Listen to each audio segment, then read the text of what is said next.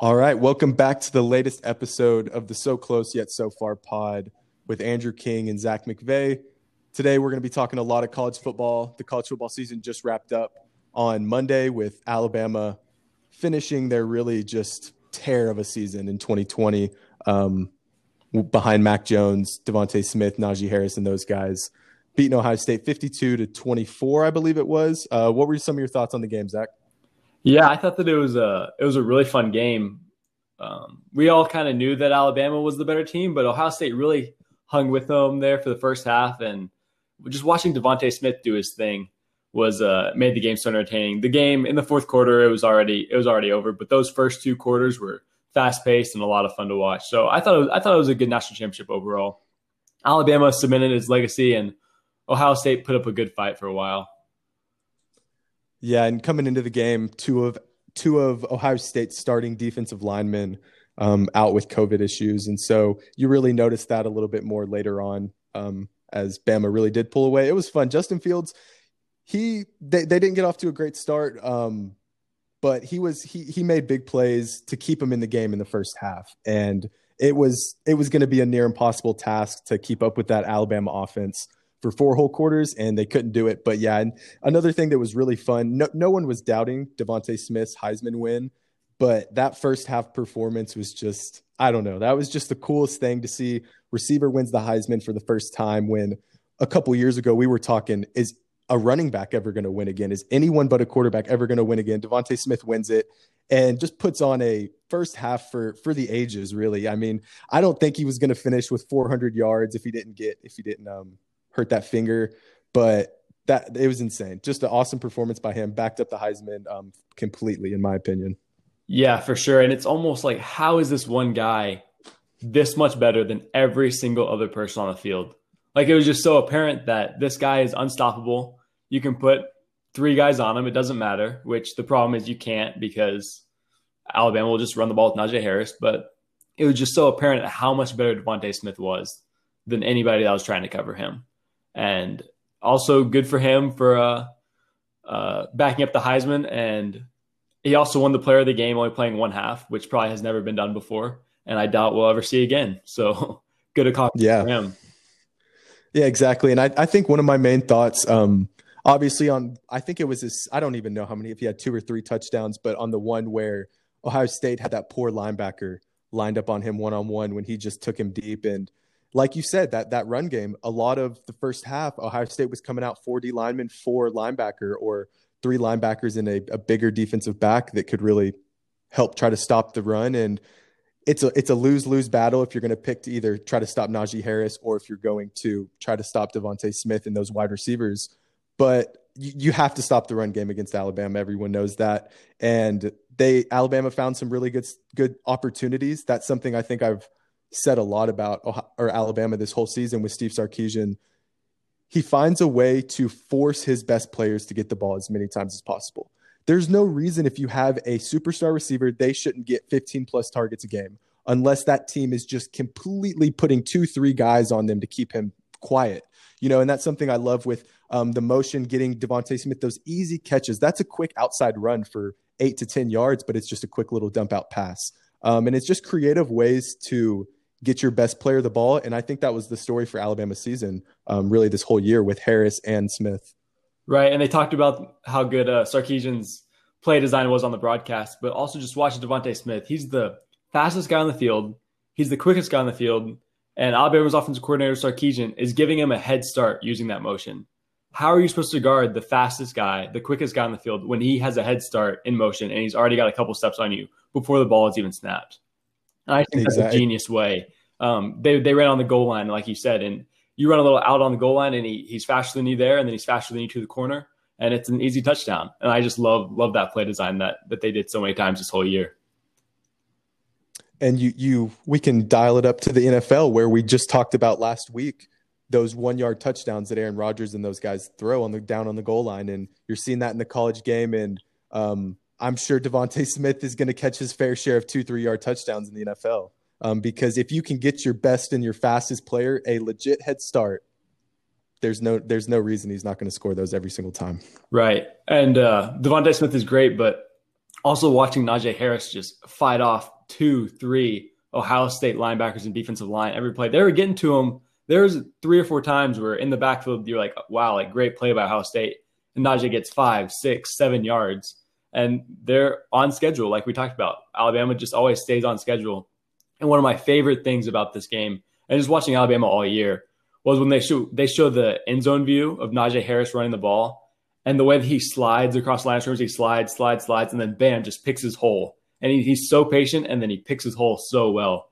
And when they show that end zone view, you can really see how good his vision is and how good he is at sliding across line of scrimmage and then picking the correct hole. That was just really cool to see him do it in the championship game against the great defense that Ohio State has.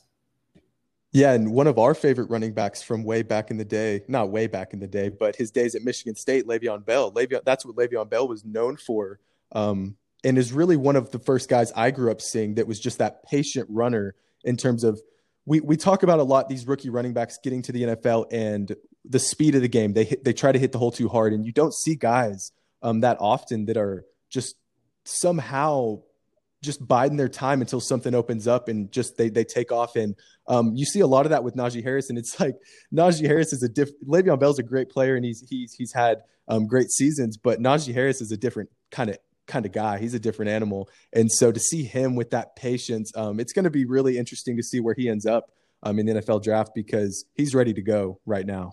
Right. And he's another one of these Alabama running backs that he's had a great year and a half and hasn't taken too much beating. He's gotten a lot of carries these past year and a half, but not an overly amount to where NFL teams are afraid of him. So another example of these Alabama running backs biding their time, having one great year, and then off the NFL where they terrorize more players.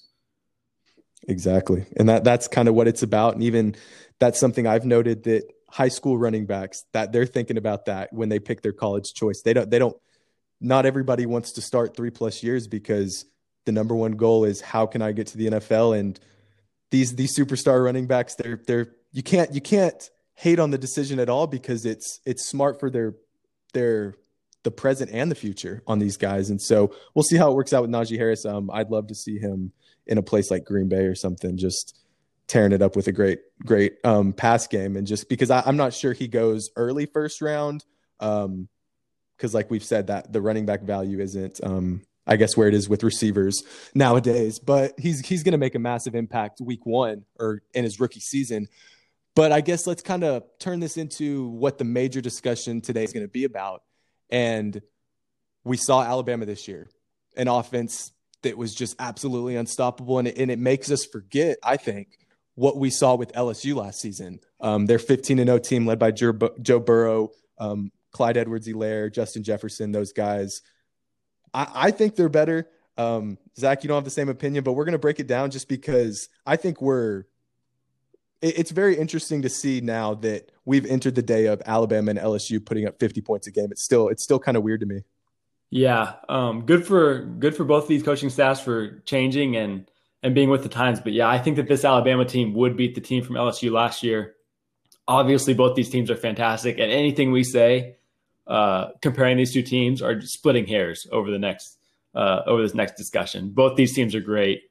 Both can definitely be in the top all-time discussion, but just an exciting discussion to have, and also really cool that it happened back-to-back years for both of these teams.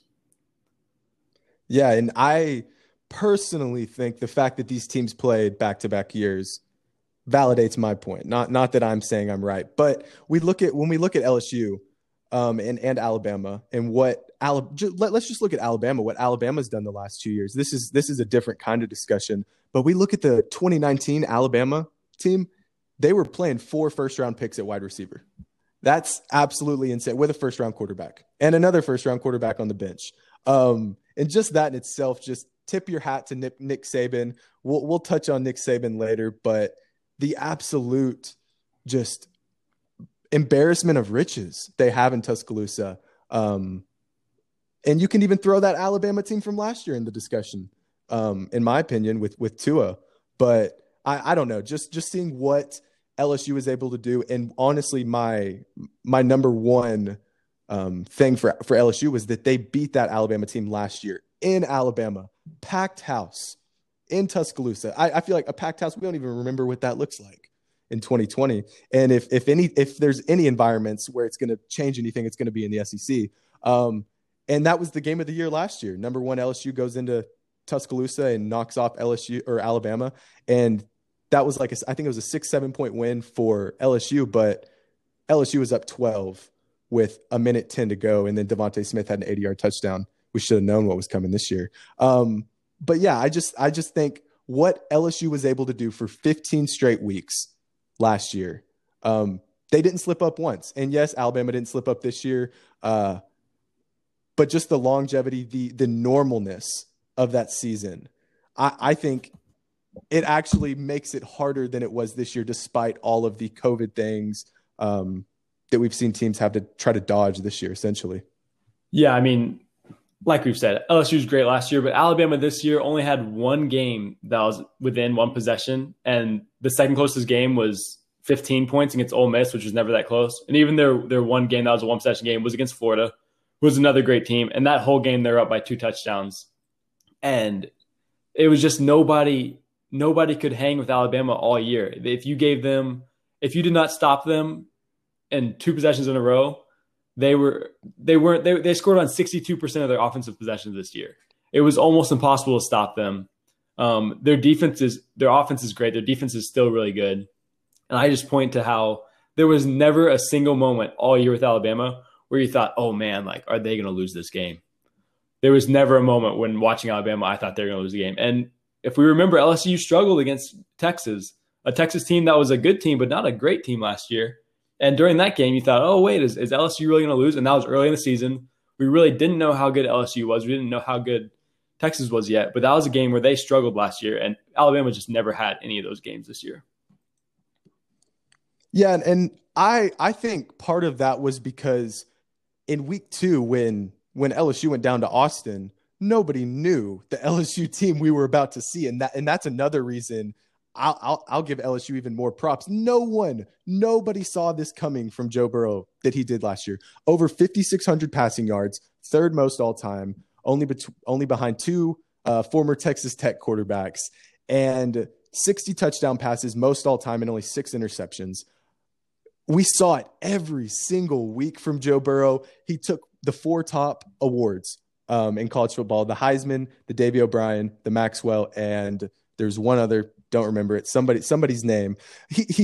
Joe Burrow was the guy this year or last year. And Devontae Smith, yes, he's not a quarterback. That's why I guess you could say he wasn't the guy. But when I look at LSU from 2019, they had a better quarterback than Alabama had this year, and they had a better defense than Alabama had this year. And to me, I'm fine with Jamar Chase and Terrace Marshall and Clyde Edwards-Helaire. Like we've said, they're both great teams. But the better quarterback, the better defense, in my opinion. And part of the reason of that is honestly just age. LSU had a lot of older guys on that defense, as we've seen from this year, their absolute insane drop-off, where Alabama, I'll give Alabama credit. They've had 2 true freshmen starting for them all season. And so that's not something that's been easy to do with a lot of young guys with COVID. But yeah, the Joe Burrow is you can't bet against Joe Burrow. He was the best. That was the best season I've ever seen. And I don't think it'll be close it'll take a while for someone to top what he did in 2019. That is one of the most fun things about both of these teams that we're talking about. Is both these quarterbacks, Mac Jones and Joe Burrow, were kind of under the radar to start. And by the end of the season, they had the best years in the SEC and in the country. And that's what kind of made this Alabama team fun, is they were never underdogs, but because they had Mac Jones, who wasn't the biggest recruit, nobody had really heard of him, you kind of felt like they weren't at least in the beginning of the season, they weren't the normal Alabama powerhouse. Like you said, they had a lot of freshmen starting. They had a quarterback that you didn't really know the name. And so both these teams having the quarterback that kind of came out of nowhere made these teams fun. But I think just having Alabama having the best quarterback in the country, stats wise, he's probably not better than Trevor Lawrence, but stats wise, having the best receiver and having the best running back in the country. LSU's defense was great last year, but they were not stopping this Alabama offense. And I think this offense as a whole, maybe you give the edge to Joe Burrow, but the offense as a whole is better than LSU's was. I don't know, man. Keep going. So they averaged 49 points a game. LSU averaged only 48. So that basically wins the argument right there. I'm just kidding. But they played an all SEC schedule. LSU got to play Northwestern State and another small school last year to kind of pad the stats. Alabama had no schools that they were padding the stats against this year. So you kind of have to remember that Alabama played less games and with no teams that could just – I mean, imagine if Najee Harris and Devontae Smith got to play against the Citadel this year. They would have put up 500 yards each in the first half and been done. And so not even having that to pad the stats, also you kind of got to take into account. Okay, that's fair. But my reasoning will also go right with yours. Thank you for setting that up perfectly for me, Zach. Where I think the reason LSU is better is because the SEC was better last season. This year, what do we got? We've got Alabama, obviously.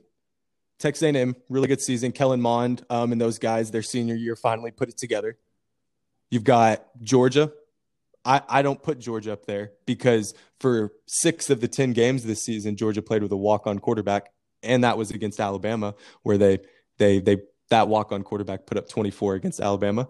And then you've got Florida. Florida, amazing offense. No one is doubting that. Kyle Trask and Kyle Pitts, Kadarius Toney. I wish they didn't lose that game to LSU this year because that SEC championship would have been absolutely nuts. Those are really your teams. LSU was down this year. Not a really good year for Auburn at all. Chad Morris comes in, as Zach knows, everything Chad Morris touch, he blows it up. True. Chad Morris, Gus Miles, those guys get fired. And where you look last year at LSU, Bo Nix was having a really good year. Part of it was because that defense was insane with Derek Brown, Marlon Davidson. Auburn had one of the best, if not the best, front seven in the SEC last year. Georgia, Jake Fromm, those guys. Georgia was a lot better last year.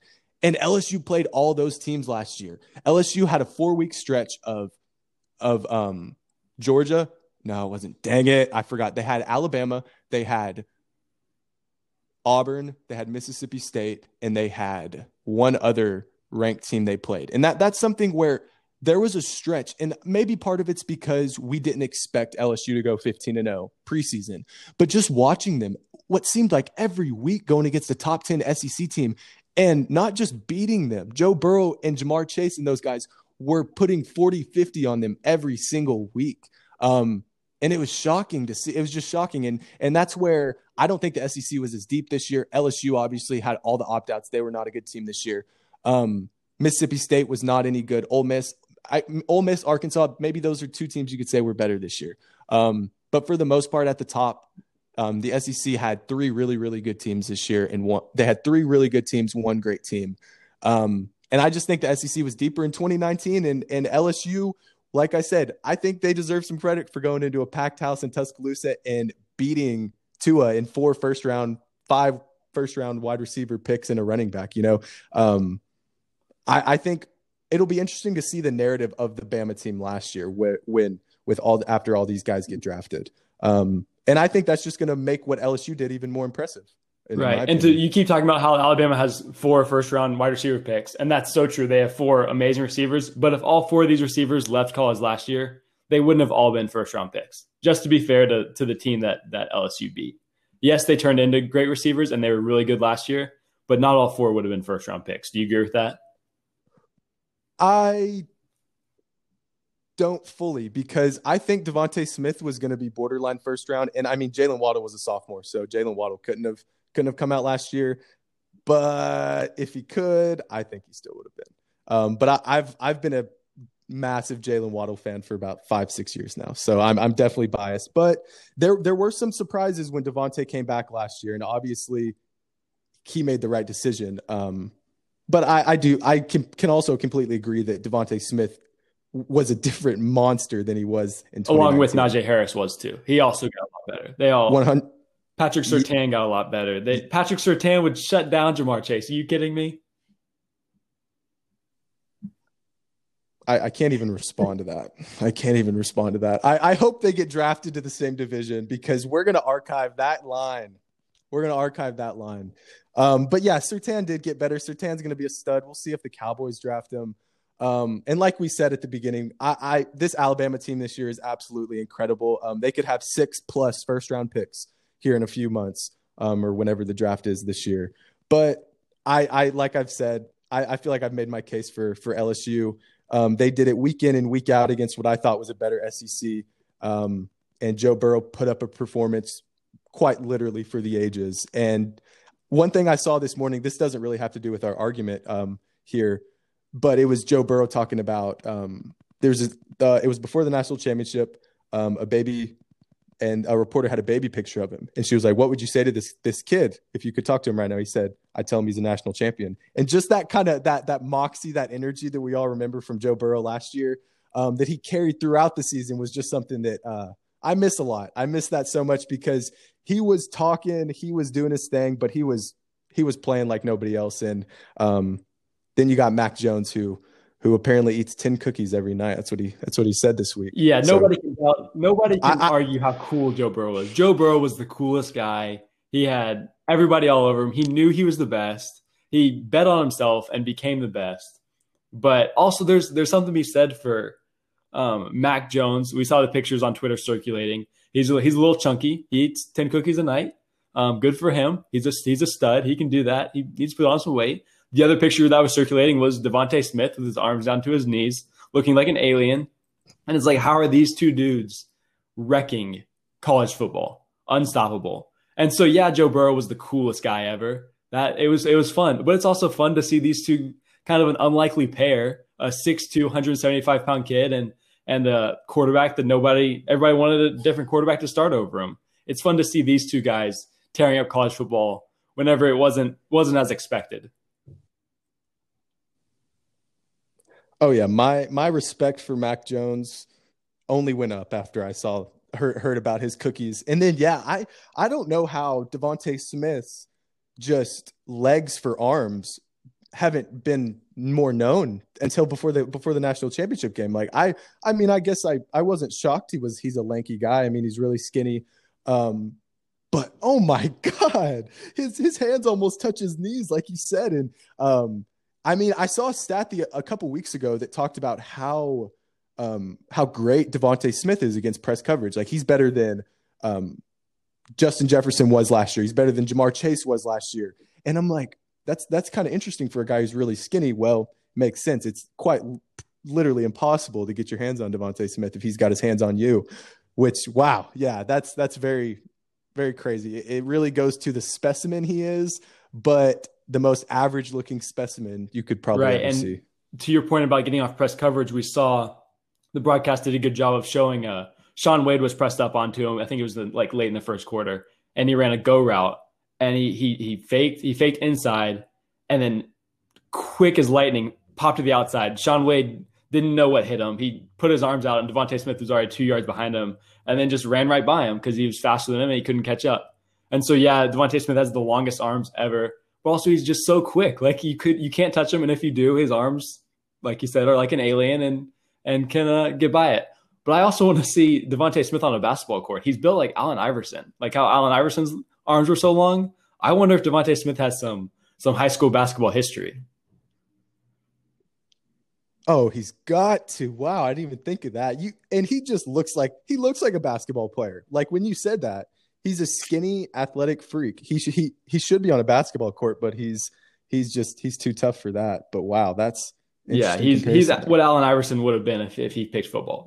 Allen Iverson's a little shorter, but that's my comparison. But the last point I'll make about this game and these two teams is the trump card, the thing that matters more than almost anything else. I think is Alabama has Nick Saban, the greatest coach that college football has ever seen. And this is his first undefeated team since 2009. Nick Saban did everything right in this crazy year. He kept the team on track. And I think that he's a 10 times better coach than Orgeron. I think that during this game with two teams that, as we've noted, are pretty even, I think Nick Saban is the X factor, and he would outcoach Orgeron with this team. I will give you that. Ed is not half the coach Nick Saban is, but if these teams are playing, Joe Brady's on that sideline, and I'm taking my chances with Joe Brady as the coordinator, and Ed can muddle the halftime speech. Go Tigers, my name's Edo, but he's a funny guy. I love him, but I'll give you that because Nick Saban, if we're going offense, defense, coaching, that's probably the widest gap between the two. Just in what Nick Saban brings in to this hypothetical college football heavenly matchup. Maybe one day we'll see it. But yeah, I give Saban that, and we can use that. One of the last things we're going to talk about too today is where does Nick Saban go from here? My opinion was Nick Saban was the greatest coach all time before this title. He was tied with Bear Bryant with 7, and now he's got 8. He's sitting alone at the top. There's been all the jokes that Nick Saban is how so many of us were when we used to always play NCAA, and in dynasty mode, you win too much and you decide to go to a school like Wyoming just to have some fun. And that seems like where Nick Saban is in his career. Like, where does he go from here? He's accomplished everything and more, and Bama's not going anywhere. That's yeah. I think thing. this has to be one of the. It was kind of seen the last few days. Like, it talked about how happy Nick Saban was and how he was smiling more with his other championships. I think that it had to be a little bit fun for him for it to not fun because we're in a pandemic and everything. But this presented a challenge that he'd never had to deal with before. And as a great coach, he almost overcome every other challenge. And so having this new challenge with the pandemic, with having to get his players to buy into all these new rules, had to be a challenge that excited him, even though we were going through a horrible time this whole year. I completely agree. And that's something where, while I said in our 2019 LSU versus 2020 Bama team, where I give LSU more credit because they played against the packed crowd in Tuscaloosa and things like that. But for all the pro sports and college sports teams that win championships this year, this is something that is completely different mentally to what I feel like we've ever seen. You saw it a lot in post-game interviews with Alabama players, and just every single guy was talking about the discipline of this team. And yeah, you always hear that kind of stuff from guys after they win a championship. But let's think about what these guys have had to do really for the last 5 plus 6 months, however long it's been since the season started. And I noticed this after Ohio State's kicker, I think it was, didn't get to play because of COVID. And he posted something on his Instagram, and he talked about, I don't think people understand that I literally haven't seen my family or friends in over 4 months. None of us have, because they've literally just had to stay isolated together in Columbus or in Tuscaloosa or wherever. That's the only way they have a chance to play this season. And for what all of these college football players have really been able to do, there's no way it's easy. And like you said, completely agree. As for Saban, this is another challenge for him, and he aced especially it. These players in Tuscaloosa, where I know Alabama had a lot of cases on that campus. Tuscaloosa students kind of like to get out and party and collaborate and spread that virus. And so, especially in Tuscaloosa, to stay firm, and really they didn't have many guys that had COVID. Nick Saban was the highest profile guy on that team to get COVID, which who knows how he got it. But just again, props to these players for getting through this whole season and being such a tight team, and props to Nick Saban for steering the ship and getting them through it. Exactly. And that's where I think you got to give so many props to these other teams that maybe had surprise really good years. All that tells me is that these guys bought in, these guys stayed focused. And I guess you could say certain teams got hit by COVID worse, depending on who got the virus or who was out for a couple games or who opted out. But these locker rooms were tested. There's no doubt about that. Each and every one of those guys were tested. And because let's think about how we feel like our lives have been affected these last 5 months, but none of us are actually being kept from anything, where these guys essentially have a choice to play the season and don't do anything else, or live a somewhat normal life like the rest of us. And so right. It's a big I don't think you can place sure. blame on any team for getting COVID, because as we've seen, it's just so easy to get. It's so easy to spread. You can't blame Ohio State for their COVID troubles, but you can give credit to those teams that stayed away. And you can give credit to the teams that handled this season better than other teams. And you can give credit to the teams that didn't have as many cases. And I think that they should be celebrated for maybe not having as many COVID cases as other schools. Exactly. And that's where you can look at a team like LSU, for example. I mean, just talking about them, a team with huge turnover, coordinator changes, just about the whole starting 22 is different. And it was a real tough year in Baton Rouge because there was no offseason, there was no spring practice. And so that's another thing that I think we're seeing a lot of in college basketball this year as well, not to jump way off track, is that these experienced teams are the teams that, at least so far, are kind of standing above the rest, because this is a season of you really need that experience, because there hasn't been that practice time in really any sport like we're used to. Yeah, for sure. And experience matters, and it's always mattered. And having a coach like Nick Saban helps, and having all these Alabama players that have bought in the program that we've seen, it all matters. And good for them for completing the championship and getting it done. And so Nick Saban's the best all time, in your opinion? Yeah. In college football history? And okay, what about football history? Are you willing to put him as the best coach in football history? In football history? Really, it's him versus Belichick, isn't it? That's what it has to be. And it's so fun because they're kind of the same guy. They're portrayed as the same guy, the tough coach that runs a tight ship, really disciplined teams, and just always finds a way to win. And him versus Belichick, I think, you know what? Give me Saban. I think that Saban has just done so much. He won at 2 different schools. He's been dominant the last 12 years, 6 championships in the last 12 years. And also just the way that college football, the NFL has changed, but college football has changed a lot. And the way he's adapted all these years, really impressive. And also all the coach turnover that he's had. He's had so many coaches leave his program and more coaches come back. Don't you think, Andrew? 100%. I mean, look at the SEC conference. You've got at least 2 or 3 ex-Saban assistants running major SEC programs, and it's only going to keep getting bigger. Like we just said, Steve Sarkisian to Texas. It's not impossible that Nick Saban replaces his defensive coordinator too. There could be 2 new coordinators in Tuscaloosa. Obviously, there's reports Bill O'Brien headed back to the college game to be Saban's offensive coordinator for next year. Saban has turned into the coaching godfather, where if you need to go to coaching rehab and turn your career around, you just knock on Saban's door and you're going to have a head coaching job in a couple of years, because the success is there. And I've always said, it takes a lot to do what Bill Belichick's done in the NFL and create that culture. But to create a culture of 18 to 22-year-olds who are constantly cycling in and out, that is so much more impressive to me than what you can do when you're paying guys millions of dollars to come play for you. And what Saban's been able to do at LSU, at Alabama, before the college football playoff, after the college football playoff, in the new age of offense, he is adjusted to everything, and he has been the best in just about every area of football. Exactly. And just like we compared the 2 great teams of 2019 LSU and 2020 Alabama, that's splitting hairs, and so is this. Bill Belichick is also a great coach, and you can't go wrong with either one.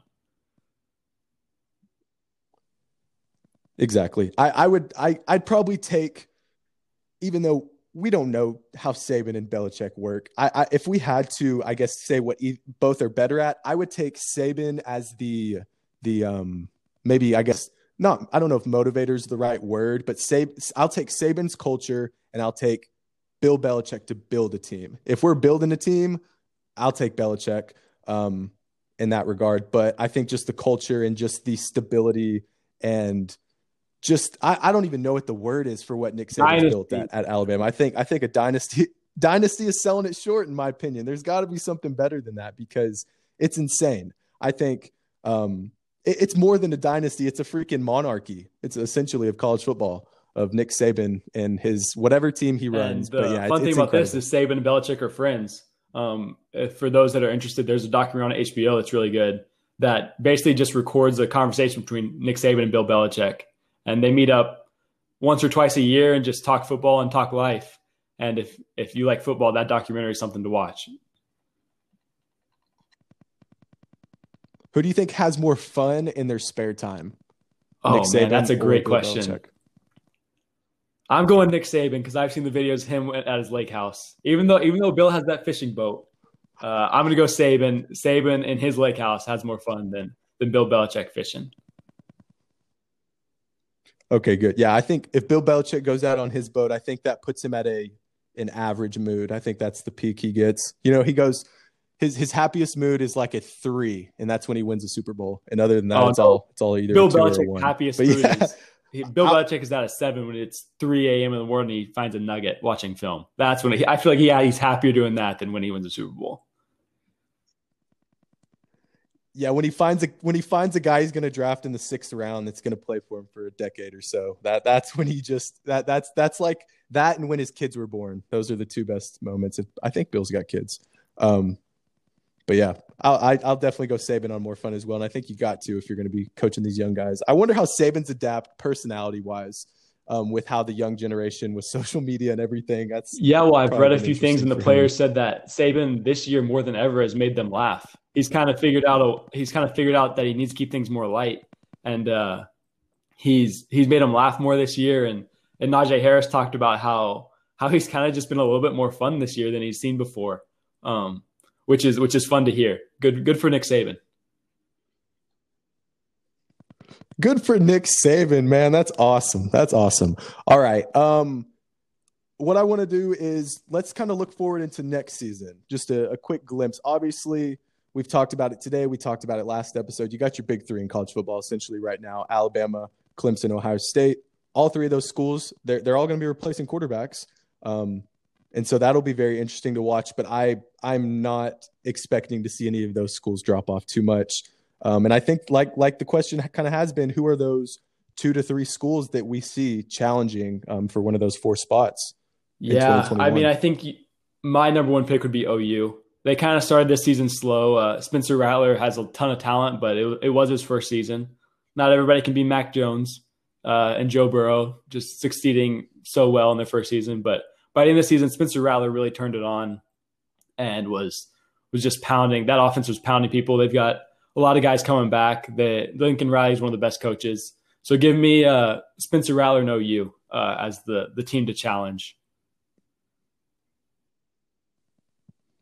Okay. I like that. Yeah, no, I think really the 2 teams other than Notre Dame that's been able to get in the playoffs even is just Oklahoma and Georgia. And Georgia's a team I like because similarly to OU, they're bringing their quarterback back. JT Daniels is back. I've actually seen a lot of Georgia players that were fringe, maybe first round, second round, early round guys that are declaring to come back in 2021. A couple guys along the defensive line. Maybe part of that's because they know what they can do with JT Daniels at quarterback, and they only had 4 or so games of him this year. And so I definitely think Georgia – I've seen Georgia as a preseason number 1 for a couple people. And so I think they're going to be a factor. Another team I really like, North Carolina. North Carolina bringing back 18 of their 22 starters. Sam Howell, if there's a quarterback for people to look out for next season, Sam Howell at North Carolina, an absolute gunslinger, was going to Florida State with Jimbo Fisher. Jimbo obviously goes to Texas A&M. Mac Brown takes the North Carolina job, flips Sam Howell way back in 2017, I think, at 2018. And his first 2 seasons have been absolutely incredible. I think Mac Brown's building something pretty good in North Carolina. They're recruiting at a much higher level than really they ever have. And those 18 of those 22 starters coming back is going to be big. And Yeah, especially that is a really good position. sleeper pick. What do you think about Ohio State? Even though losing Justin Fields, do they have a chance next year? I can't say no just because I know how that team is recruited. They're losing Chris Olave. I've talked about Garrett Wilson, number 5 for people who watch the national championship game. Sophomore from Lake Travis. He's going to be a first-round pick next year. They've got another kid, Jackson Smith Jigba from Rockwall, Texas, was a true freshman this year. Get ready for him next year. He's going to be a superstar. They've got the weapons on both sides of the ball. Ryan Day is recruiting like nobody but Dabo Swinney and Nick Saban is. It's just going to be the quarterback position. I'm not sure who it's going to be. They've brought in 2 guys, Kyle McCord and CJ Strode, the last 2 recruiting classes, both 5-star type guys. They've got the talent. But like we see at a lot of places, a 5-star quarterback recruit doesn't always mean superstar college football players. So if Ryan Day and those guys can get the quarterback position figured out, I think they're going to be just fine. Yeah, and Atop then the do Big you think Ten. anybody in the Big Ten can challenge them? Indiana was pretty good this year. Michigan had a down year, but Michigan can always challenge. Um, Yeah, Indiana, they were really one of the main surprise teams this year. They're bringing back 19 of their 22 starters this year, including their quarterback, Michael Penix, their number one receiver. And so we'll see. I have a hard time saying Indiana's going to be able to compete with Ohio State. But yeah, and then there's Michigan. With Michigan, it's the same question as it was this year. Can Michigan fix the quarterback position? Joe Milton, everyone loved Joe Milton week one. He put on a show, and then Joe Milton clearly didn't have it. And so they're bringing in a 5-star quarterback, J.J. McCarthy from IMG Academy.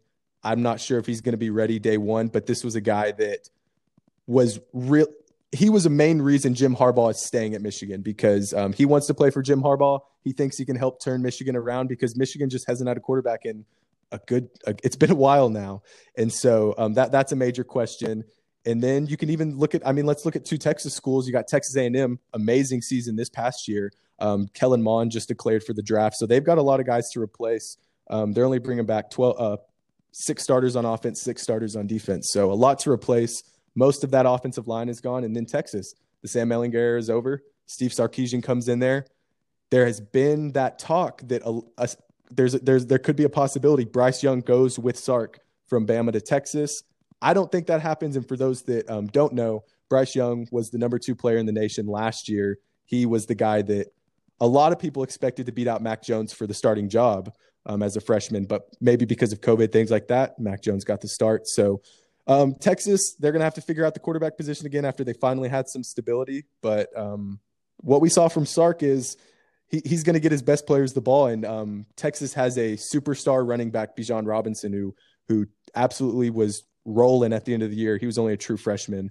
So I'm waiting for his name to pop up on those Heisman betting odds because if you haven't seen Bijan Robinson yet, you'll know him next year. He's a guy that he can do it all. He's got great balance. He's got speed. He's got power. He can do everything. He's a guy that's really fun to watch, and hopefully next year has a big year. And like we said, Sarkisian knows how to get the ball to his best players, and that's going to be the guy that he needs to keep unlocking and get him to reach the highest potential for the UT team to find success next year. And then also, it was a really, really sad year for the Pac-12. But brighter days are coming for the Pac-12. I really think so. I really do. I think Oregon's going to be a team to stay in the top 10 for the next couple years. Tyler Schroe was a freshman quarterback this year. I think Tyler Shuck. Looks like Schroe, but it's Shuck. He's going to be really good next year. He's going to be better. He finally got a year of experience. And USC. Zach knows how much tells I love me my USC Trojans, is going to go over the hump every year. Every year, they're a 25 ranked team in the nation by the end of it. I can't deny it, man. That's kind of how it's gone. But hey, okay. 8 back on offense, 8 back on defense. Keaton Slovis is back. USC also signed the number 1 player in the nation in this most recent this 2021 recruiting class. Defensive end Corey Foreman is going to be a monster coming off the edge. I'm just letting you know now. The star power is coming back in SC. Oregon's loading up. Those 2 teams, they are essentially the OU Texas of the Big. One thing about USC I watched a few of their games this year, and every game I watched, it seemed like they were down in the 4th quarter. They weren't going to win, and Slovis just turned it on in the 4th. He was money in the 4th. So if he can just play every game next year like he played in the 4th quarter this year, I can be a believer. You can talk me into it. Oh, yeah. But it also is just the craziest thing with USC because those USC fans still want Clay Helton out so bad. They want nothing to do with Clay Helton. I think USC fans are crossing their fingers that Urban Meyer turns down that Jacksonville job, and they can hope for another offseason they might get Urban Meyer because I think USC fans have been dreaming about Urban Meyer for about 3 years now because they're just waiting for Clay Helton to lose a couple more games. But like you said, USC, this was another year of they just find a way to get it done in the fourth quarter, and they put together a good year, but they get a lot of guys back. And Yeah, Slovis, something was up this year, but Graham Harrell, one of the best offensive coordinators in college football, he'll be a head coach soon. And so, yeah, I like the Trojans, but I'm not sure about next year. But Yeah, and then the last conference we haven't talked about is the the ACC. We still got Clemson with DJ Ukulele, who we got to see a little bit this year. He's got a cannon for an arm, would be a good quarterback. And then Miami was probably the second best team in the ACC this year. They got their quarterback coming back, De'Aaron King, and they just got a big-time transfer from OU, Charleston Rambo. Yeah, they did. Yeah, you're right. But I talked about North Carolina, though. I forgot about that. But no, that's a huge deal for Miami. Just De'Aaron King coming back. It's really – I'm not sure what's up with De'Aaron King, though, because he said he was coming back, and then he tore his ACL. And I'm not even sure what his future is going to look like, if he's going to be able to play most of next year, if he's going to – with ACL injuries nowadays, these guys are coming back sooner and sooner. Maybe we'll see him next year. But yeah, that happened, I think, the week after he said he was coming back. The bowl game. He tore his ACL. The bowl game, yes. And so we'll see if when he'll be back. But yeah, that's obviously a huge move for Miami. Because one thing with college football nowadays that I guess we can touch on is this transfer portal. Guys are transferring left and right, and that's something so far that Manny Diaz at Miami has been able to come in huge with, is getting these guys to come to Miami who are transferring. They added Jalen Phillips, defensive end from UCLA last year, and he's probably going to be a first-round pick this year. They added De'Aaron King in the transfer portal last year from Houston, getting Charleston Rambo coming in. I think these schools that are in top areas are going to be the main winners from the transfer portal, especially when you have these guys from Florida that maybe go to a different school. I want to come back home. Shoot, let me go to Miami. Let me go to wherever they might be from. And so that's something we've noticed a little bit of. We'll obviously have more. We'll probably have an episode at the end of the offseason about all the transfer portal moves, because guys are coming and right, going. And who knows what's going to happen. And with all the guys making decisions on go to the draft or stay, there's probably going to be a lot of guys looking for spots. New recruits are coming in. Guys are staying. Other guys are going to be looking for spots. So who knows where some of the big names will end up by the end of the offseason. Yeah, because spots, I don't think a spot on a college football roster has ever been this tight, because you've got, like you said, you've got guys transferring. You've got guys going to the draft, maybe staying. This year for NCAA, every senior is getting granted an extra year eligibility. We're seeing a lot of Kellen Mond and Sam Ehlinger, for example, were two guys. Maybe they could be back, maybe they're not. Obviously, they move on. And then there's those. That's where those kind of conversations come between coaching staffs and players. Like, hard decisions have to be made to keep your guys under the scholarship limit, because high school recruits are coming in. Everyone can stay if they want. Numbers are really tight just about everywhere in college football right now. So it'll be interesting to see who ends up being the winner, because there's a very real chance a team who could add the right 3-4 guys could make their team 2-3 wins better next year. And so we're definitely going to start seeing some teams that, you're not having as much success on the recruiting trail with high school players, but they're bringing in these monster transfers. And so, that's Deion Sanders at Jackson State. He's bringing in a transfer from Alabama. He's bringing in a guy from Ohio State. We'll see what Deion can do down at Jackson State. It'll be very interesting. But good for college football for getting this season in. Definitely had its struggles, but gave us some moments that we'll remember, and a great champion for 2020. You got anything else, Andrew? I think I don't have an extra nugget today. That's about it for me. I used all my nuggets in our Alabama argument. Wow. Oh, I've got one actually. Let's go. Okay, here we go. Crazy, Zach. This is about the NFL though, so it's off topic. But when you look at the AFC, you got 4 teams remaining. You got the Chiefs, you got the Bills, you got the Ravens, and you've got the Browns. You got Andy Reid. You got John Harbaugh, who is a longtime Andy Reid assistant. You've got Sean McDermott, who was a longtime Andy Reid assistant. And then you've got Kevin Stefanski, who isn't an Andy Reid assistant, but he got his first start at Eagles training camp as an intern under Andy Reid. So the entire NFC or AFC coaching tree is just a big old Andy Reid tree. So good for him. He's a legend. All right, I got one that's just a small one, and one that's not that surprising, but one that just kind of shows Alabama's dominance. Every recruit that Nick Saban has brought to Alabama, and they've played at least 3 seasons, they've got a national championship under their belt. They've got a ring. So just kind of to back up, if you go to Alabama, you'll probably win a championship. You will win a championship. That's insane. Nick Saban can that's why guys go to Bama and sit, because Nick Saban can quite literally promise them a national championship if they stay 3 years. That's crazy. Wow. Good nugget, Zach. But yeah, that'll do it for this latest episode of the So Close Yet So Far pod. Thank you to everybody listening. Share it with your friends, family, sports fans all over.